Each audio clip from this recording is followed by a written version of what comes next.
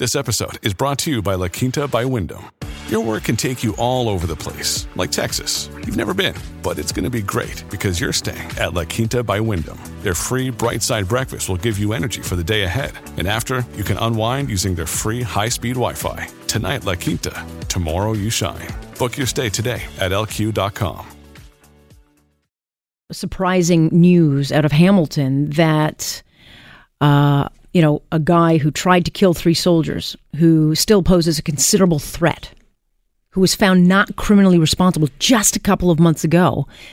Well, it's the Ontario board has decided that he, in fact, can go to college. So if he wants to go to Mohawk College, he will be allowed to do that. It will be watched at first, but inevitably, long term, it will not. And this announcement, when I heard about this, I called Mohawk College and I asked them about it. They didn't know anything about it. So this blindsided the college.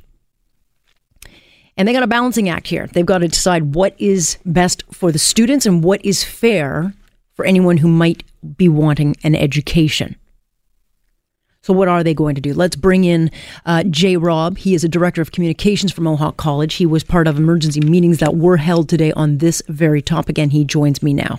Jay, I have to think that this decision may have blindsided you. Yeah, it was news to us at Mohawk College. We found out about it pretty much like everyone else from the Toronto Sun this morning. Mm-hmm. And so we started to do our homework. That's pretty much what we spend our day dealing with. Okay. And so it seems like a really dumb question, but what concerns you? Right. Well, it's the concerns of our students and their families. We've heard from many today. Mm-hmm. I think the important thing to know, though, is that this individual is not a student, mm-hmm.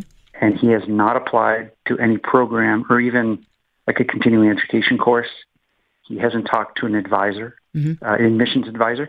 So he's not going to be with our students this September. That was the one concern we were hearing. Okay, and so you guys ended up, because of the gravity, I guess, of the headline and the story, you held some emergency meetings today?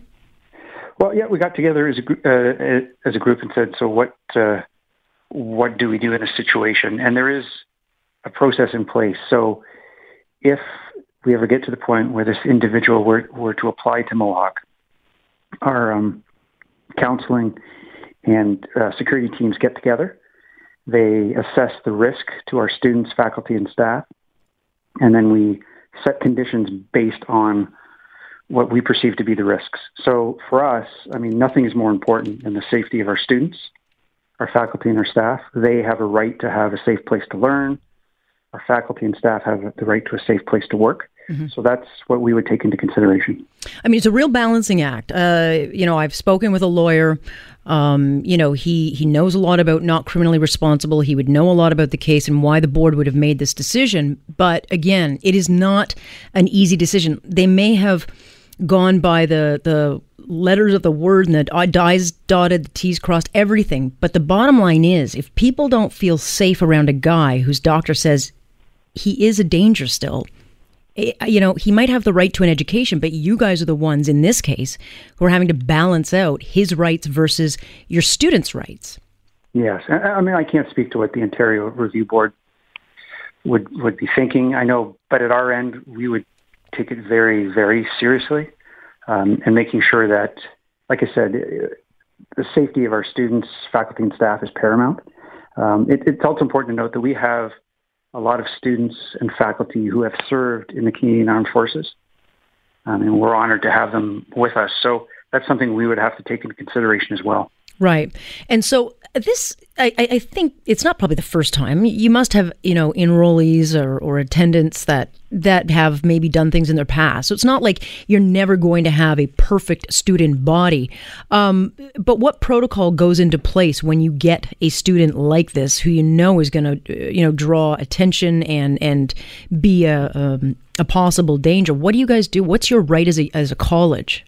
Right. So my understanding is we probably haven't had a student who would be similar to this individual. So that's why we're meeting today. Mm-hmm. And again, there's a... So is this new territory for Mohawk then? I think it is for us, definitely. And we take it very, very seriously. Mm-hmm. And again, as you point out, you got to balance the Human Rights Code and all colleges, not just Mohawk. We can't discriminate in providing education to someone, on especially like prohibited grounds like mental health. Right. But at the same time, we have an obligation to make sure that we remain a safe place to learn and work. I can't speak to what we do with this individual, but it may, when we do the assessment, this individual can never be in a classroom.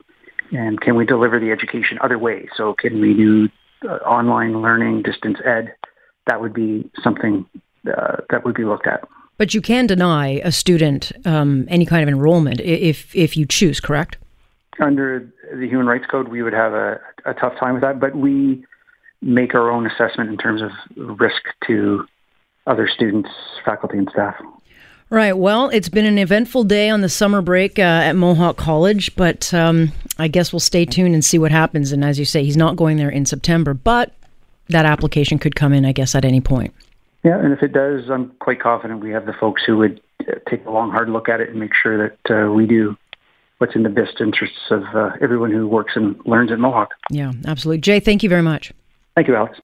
That is Jay Robb. We will keep an eye on that story and see what happens, but they have assured me that there will be no enrollment for this particular student in September. And don't forget, the Crown is appealing the ruling on this case. So if any part of the judge's ruling gets overturned, I have to think in a saner world, that might change things. But who knows these days with the hug-a-thug approach we seem to be taking. From Point, I'm Alex Pearson. This is Global News Radio.